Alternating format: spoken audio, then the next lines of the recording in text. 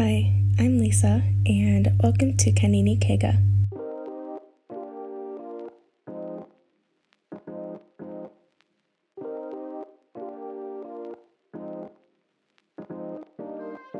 Hello, and welcome back to another episode of Kanini Kega. Today, I'm joined by my cousin Cindy, and I'm sure, as you can tell from the title, we just wanted to have a sit-down chat and talk about what it means to wholeheartedly embrace the new chapter that you're about to enter, especially as we go into the new year, and just so many things will be different once it hits 2021, especially for the two of us. So we just wanted to discuss what that's like, especially from two different perspectives. So I will let my cousin introduce herself. Hello, Cindy. Hello. How are you? I'm good. So, my name is Cindy. I'm currently in my last year of high school, so I guess that's senior year, 12th grade, and I'll be done by May, so that means I'll be done with all my exams and graduation requirements by May of 2021. So generally, I'm just looking forward to this new chapter. It's a bit nerve-wracking, but I think that's what's fun about it, and I'm really looking forward to just getting into university and seeing what that holds. Mm-hmm. Yeah. And looking into approaching your graduation and everything, how has the journey been like for you throughout your years of high school, moving back and forth between school systems, first of all, and countries? What were those transitions like for you? So generally my transition, I did my first 2 years of high school in Ethiopia. I was at an international school there called ICS, and over there, I would say it gave me a lot of global exposure. I got to meet people from different countries and just get a glimpse of the world through the people I met and the friends I had. And then for my last 2 years of high school, we got posted back in Nairobi, so we moved back. And I attended a school that does the IB system. And for those that may know, the IB is not easy. It is oh my gosh, I don't even know how to summarize it as. But I think that system and moving back home has really taught me to appreciate the people around me. So that's made me bond with a lot of family members that I didn't have the chance to, especially people from my dad's side. And I also got to learn how to be more driven in myself, like in the work I have, in academic projects and research things that I have to do to graduate. And I'm really glad that I got a bit of both, because now I think I would confidently say that I'm able to go somewhere and keep that mentality of working hard, getting work done, and just doing my best, while also being open to learn about different cultures, people that have different backgrounds, and just being able to interact with them in a very special way. Yeah, definitely. And I feel like even as you're going to yet another school system, when you enter university, now you're like, well, it's not like I've been doing one my entire life. I've been able to transition and it'll be okay. Exactly. So I think what I'm excited about, again, that idea of switching different school systems, it's so unique because every school system has something very special to offer. When I was younger, I did actually study here, so I did the national system, and what that taught me is I really have to take education seriously. It's engraved in every African household that education is the epitome of your future. And then I moved to Ethiopia, where we took a more, let's say, liberal American approach of learning. So I got to learn that there's fun in education. It's not just about reading books. It's not just about getting the best grades. There's more to learning about yourself and discovering who you are. So I got to do a bunch of extracurricular activities. I learned how to play an instrument. I discovered that I'm really good at sports. I discovered that I can travel the world and participate in different activities. I can serve my community, and that gives me an opportunity to learn how to better myself and to apply my learning into real life situations. And then when I got here, I learned that life isn't easy. The IB is really good at teaching you that life isn't easy. And I got to learn that it's important to open your mind up to different possibilities and opinions around the world. I got to learn how to explore or put to test what I've learned in different ways. So I've dived into so many research topics of concepts that I've never really bother to explore further until I gave it a try in different reports or in different assignments. And I realized this idea of global exposure and just learning about different cultures and different historical systems and ideas really inspired what I want to study in the future. So I think I can say, right? Yeah, what are you studying? Let us know. So I'm planning to study political sciences. That's my first option in Canada. And I'm just really looking forward to doing that major. Yeah. Before I ask why Canada, why political science, and have you always wanted to be in that field? I would say I got inspired to go into that field, again, in Ethiopia, because at the time my dad was working with a lot of NGOs and embassies, so he was really involved in that diplomatic international relations field. And I was really inspired by how he, the life he had, what he was able to do, and all that exposure he had. It inspired me because I saw my dad helping people, but a part of me is also really interested in the way we distribute power around the world. You know, how governmental systems work, whether all the sort of the political systems that we have in place in different countries work, and why it might work in one country and not work in another, and how the distribution of power is so centralized, and possibly what we can do to better our leaders. Because something I personally noticed, especially here from home, is leaders hold a lot of responsibility. The lives of millions of people are literally in their hands in the decisions they make. And unfortunately, there are leaders in those seats that we hold for them that don't take this seriously. And I strongly believe that it's something that they should take way more seriously. They shouldn't just make empty promises or just promise or say or do all of these things that have no meaning behind them. You know, the job of a politician, or generally the job of you being involved in politics, is something that you really have to take seriously and wholeheartedly. You're giving yourself up to serve so many people. And I personally love helping people. I love seeing people have their voices heard or have their say in something. It's really important, and I just wish to be a part of helping people get that opportunity as well. So that's what really inspired me to dive into political sciences. Is there a particular issue at the moment, either in East Africa or anywhere around the world, that's just you feel very strongly about that you'd want to speak to? I think we were discussing this earlier, but I think it's that concept of how 2020 has really opened up my eyes to the disparities that we face, all because of someone's race. And I strongly believe that despite all the cultural differences we've had in the past, you know, us ourselves in Africa, we've had a very deep history of white supremacy, because I mean the colonial history of different countries in Africa is not a beautiful one per se, but it has shaped who we are today.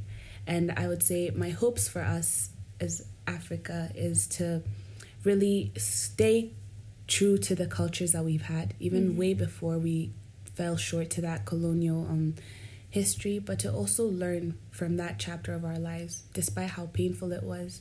And I think what I've been learning or seeing from people recently is that we've really abandoned the traditions and cultural specialties of our countries and our people and our tribes and all of those, and sort of opted for a more, let's call it Western per se. Yeah, I was about to say, in the name of Westernization. Yeah, and it's sad, you know, because that culture is what defines who we are. It has shaped the identities of our grandparents, of our parents in a very special way, and we're losing that touch. For example, something simple as, knowing Kikuyu, you know? Yeah. For both of us, Lisa's way more fluent than I am, but I barely understand a few words here and there.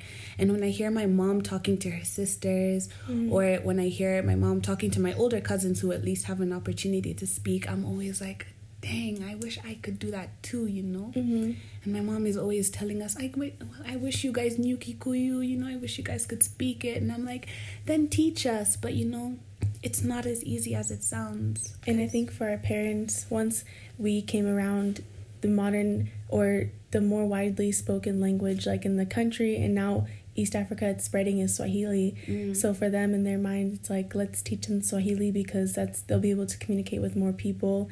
And maybe that's because of urbanization and just more cultures intermingling. And so Swahili kind of came to the top, and Kikuyu wouldn't have been something we would have been able to speak with many people. But I definitely agree. That's something that we always say, like, why didn't you teach us? We want to be able to speak back. It's something that still, like, touches me because, like, you know, sometimes also we have a tendency, you know, to go visit our grandparents in rural areas, and, you know, they predominantly speak the mother tongue languages. So that can include Kikuyu, that can include other languages depending from what side of Kenya you're from. So for my end, when you go visit my dad's side of the family, I actually have to balance between two languages, Kikuyu and Kikamba. And unfortunately, I do not know any Kikamba whatsoever. So, and my grandmother, that's all she knows. Yeah, exactly. So there's a huge communication barrier. I want to connect with my grandmother at a very special way, but I can't seem to speak how or know how to. And my hopes were for me to at least be able to initiate like a very simple conversation with her before I go, because, you know, once I leave, I really won't have the opportunity to learn that language in Canada or wherever I'll be. So it just sometimes makes me so sad that I didn't get that opportunity. And sometimes I do wish to put the blame on my parents, like, you know, it's you guys' fault because you didn't teach me. You could have taught me as a kid. But I guess I kind of understand because, you know, when you live, especially around the city, you tend to, it's so diverse and so blended. You can't just decide on teaching your kids one language and them not being able to cope with another. And I think the aspect of my parents being from different sides and speaking two different languages, you know, I don't think it would be easy for a child to learn both. Maybe I'm wrong, but I think that really also kind of just made them agree on a common ground of let's just teach the child Swahili because that's a language we all know. Yeah, definitely. So you spoke about Canada a little bit, and how did you decide to go there first of all, and how are you feeling about moving within the next 6 months? Oh my gosh, it didn't even hit me. It's 6 months. But I actually chose Canada because my dad spoke very highly of it. He worked with the Canadian University there for about, let's say, I think 4 years or so. So it was actually the last posting he had before we moved to Nairobi. But what made me choose Canada is because my dad used to say, Cindy, you know, when I went there, the teachers are so supportive. The students have opportunities to learn and to like get into very many internship programs and to do all of these things. The immigration office is actually very friendly, and, you know, you don't have to worry about getting a visa and being rejected unless you like genuinely aren't a good person, I guess. Yeah. So hearing my dad speak about it and just kind of assure me that it's a good place to go is really what solidified me thinking of myself going there. And at some point our school started hosting a few colleges, you know, when they came to present, this is our university, this is what we offer. So when I saw some in Canada, I was so intrigued. I'm like, this is such a beautiful place. Like universities in Montreal, some in Toronto, some in I think Nova Scotia and Halifax. Those are the main cities that came to present, and I just remember falling in love with most of the universities there, and I was like, yep, this is it. Canada is it.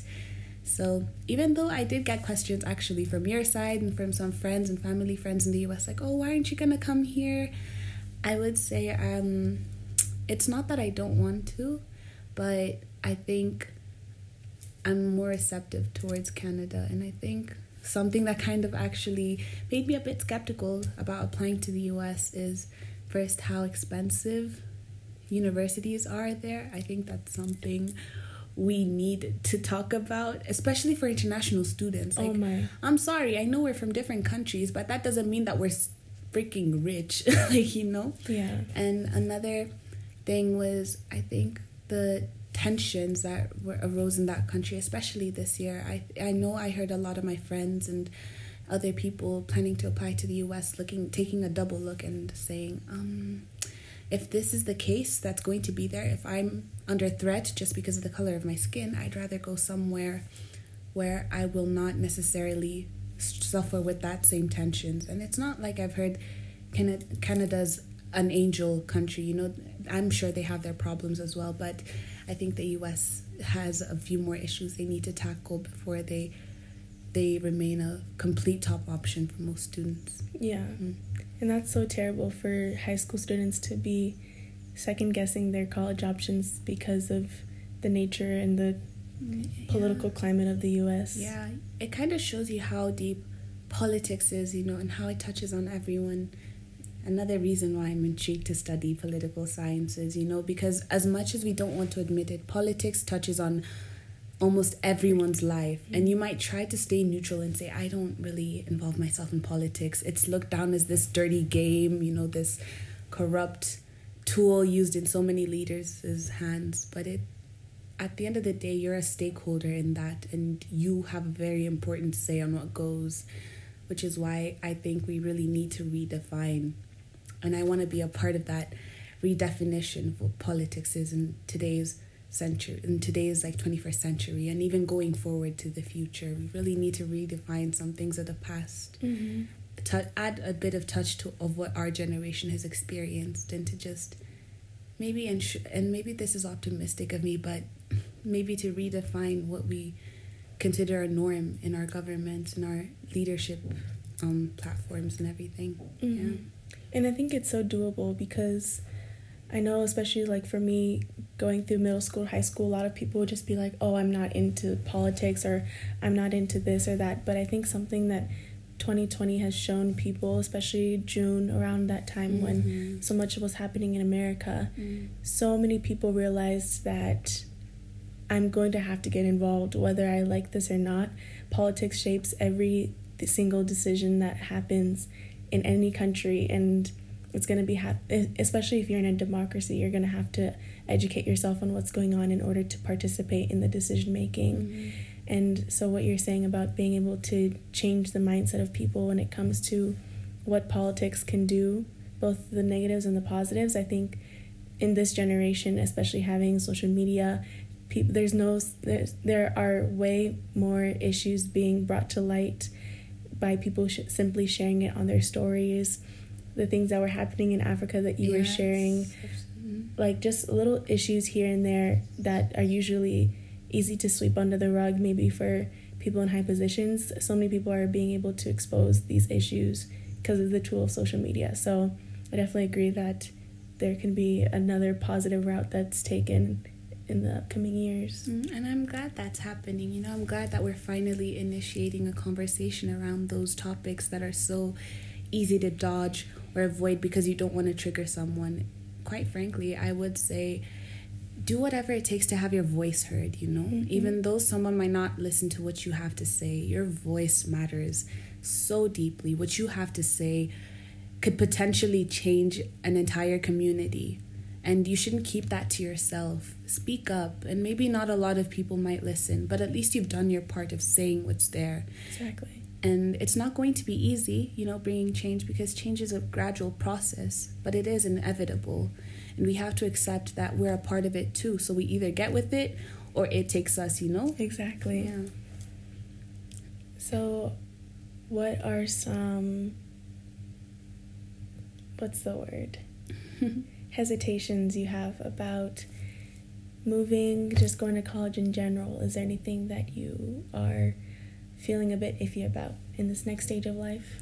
I would say I'm nervous about, you know, not being around my family as much anymore. You know, it's safe to say that in the past, I wasn't too far from my family members. I was, flight-wise, I was only an hour and 30 minutes away from home.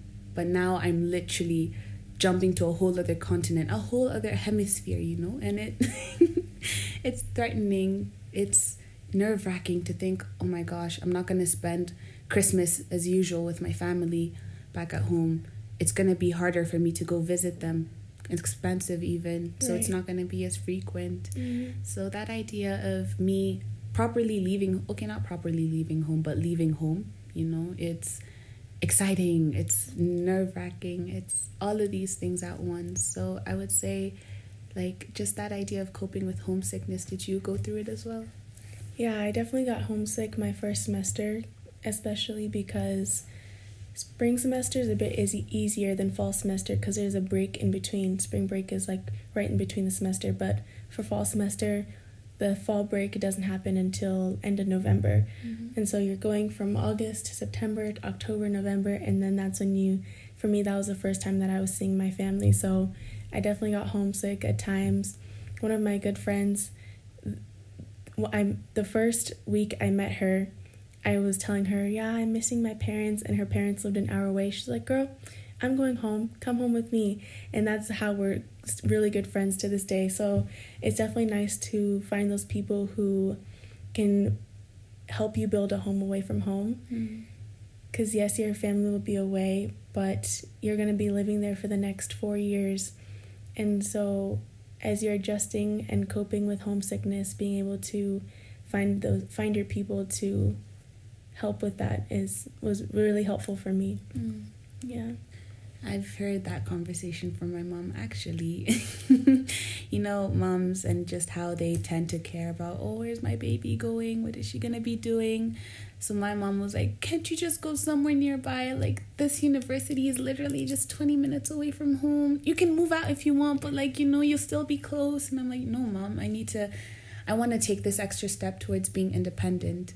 And maybe they might look down upon it, but I think it's a good change. You know, it's going to shape where I'm going in the future. Exactly. At some point, you know, you're not going to be relying on your parents for everything anymore. And I think it's finally hitting them, and it's hitting me as well, slowly by slowly. But I think it's important to have those friends that you can call family. I know at Canada, I have some really great friends of ours that we've had since Ethiopia. This girl is a literal sister to me, so I'm assured that even when I go there, I have friends that I can go visit their homes knowing that at least I'm home, you know, at least I have a home away from home over here, and I'm not so alone. And I think that's kind of what makes that change a little easier to envision. I'm not too worried now, thinking that, like, at least I might have a family over there. And I think it was the same for me, because although I was going from California to Iowa, we had friends who are an hour and a half away from Iowa City who would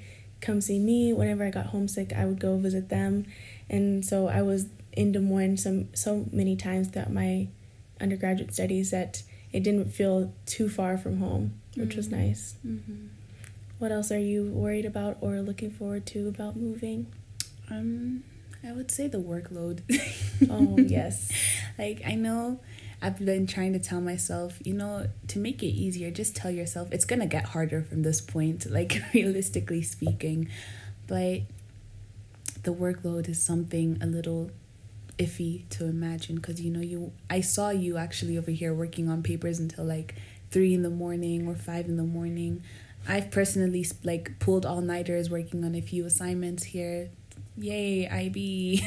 But it's still a little, like, hard or, like, scary to picture, because, you know, you're really pushed to do great, you know, and there are no excuses, I would say, for college, because you chose what you want to study. Exactly. You chose the major you want to do, so that means you're responsible for all of the things you'll be doing afterwards. So that means you're responsible if you don't do as great as you wanted.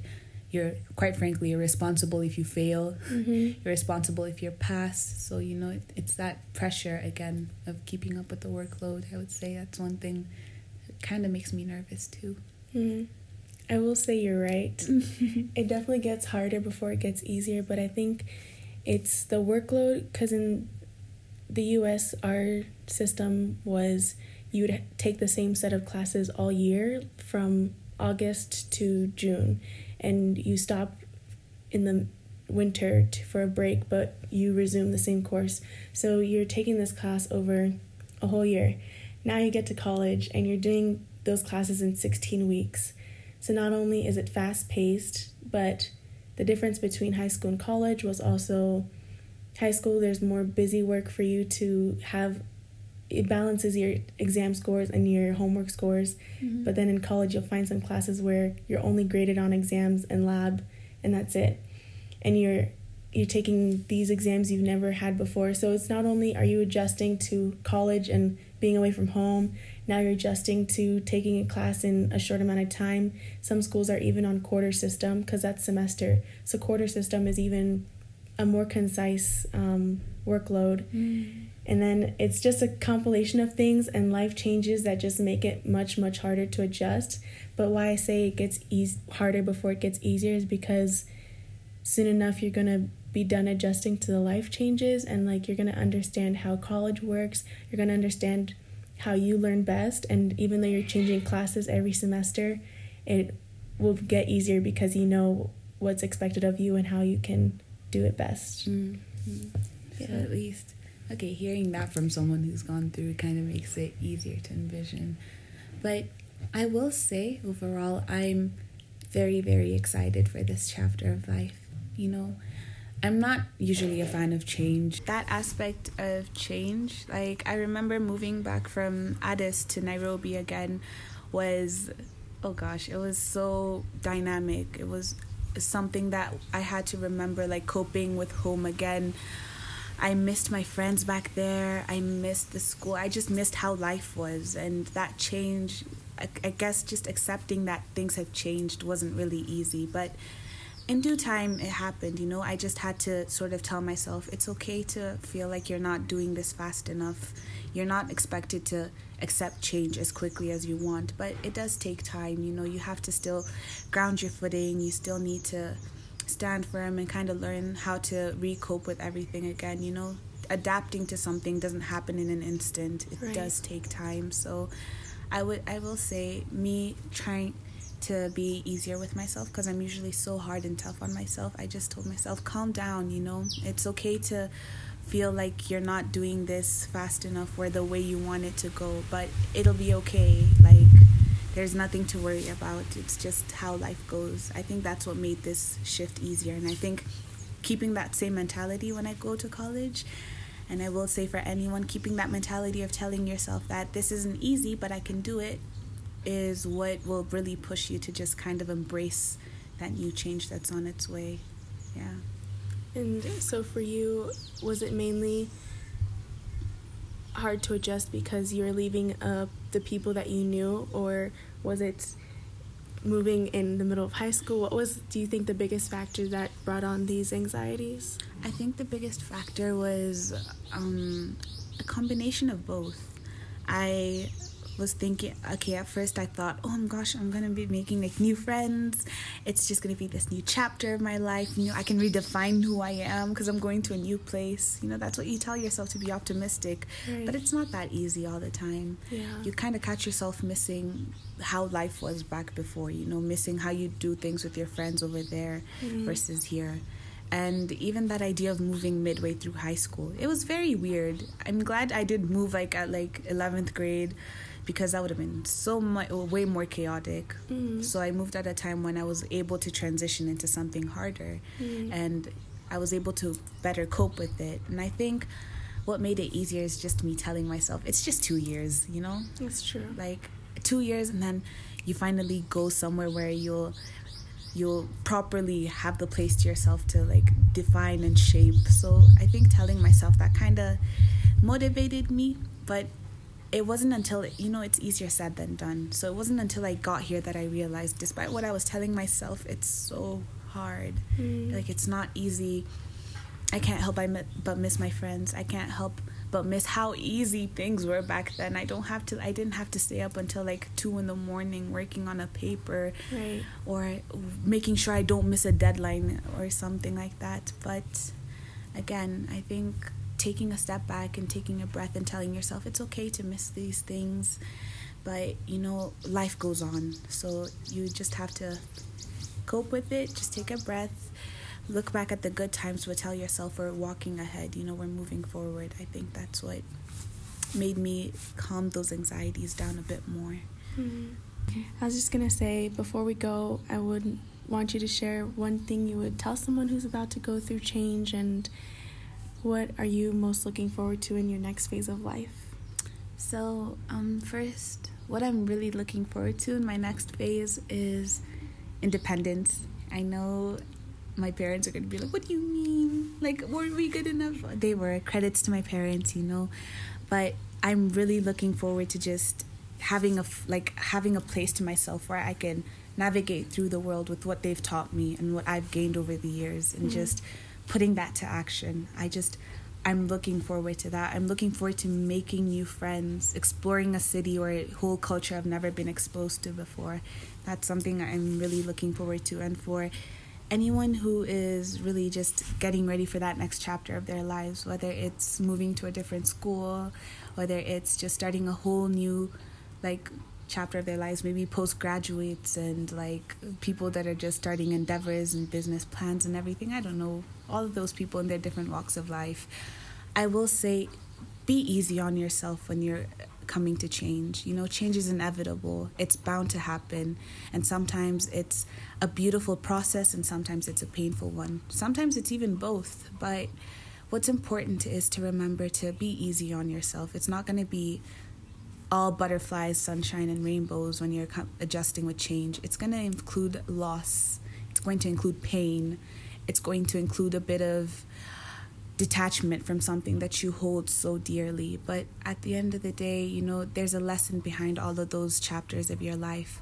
And this new change that you're walking into holds something very special for you that you need in this season and the next seasons that you'll be going to. So take it easy. Be easy on yourself. Don't blame yourself just because, let's say, you're not adjusting the way you wanted to. Be aware of your mental well-being. Just kind of look out for yourself mentally, physically, spiritually even. If you need to take refuge, maybe meditating or just taking a step back, going on walks and just reflecting on how you're feeling in this chapter, it'll make your processing of that change a whole lot easier. And I think the one thing to always remember, the one quote I always tell myself to just remember that change is inevitable is life goes on, So you'll lose people, you'll gain people, you'll go somewhere, you'll dip. At the end of the day, life goes on. That is all for today's episode. Cindy, thank you so much for joining me today. I think you spoke so many truths about transition and being gentle with yourself when it comes to change and understanding that people adjust at different paces. So your pace may be different, but that doesn't mean that you are not transitioning well. And I am so excited for you next year. I can't wait to facilitate that transition, hopefully in any way. And so thank you so much for coming on and just sharing your story and speaking to what you know. I loved our conversation, and whoever is listening, thank you for joining today. I hope you enjoyed the episode as well and wrote down some few pointers that Cindy spoke, because I know I was. And that is all. So I will see you guys next time, and thank you. Bye.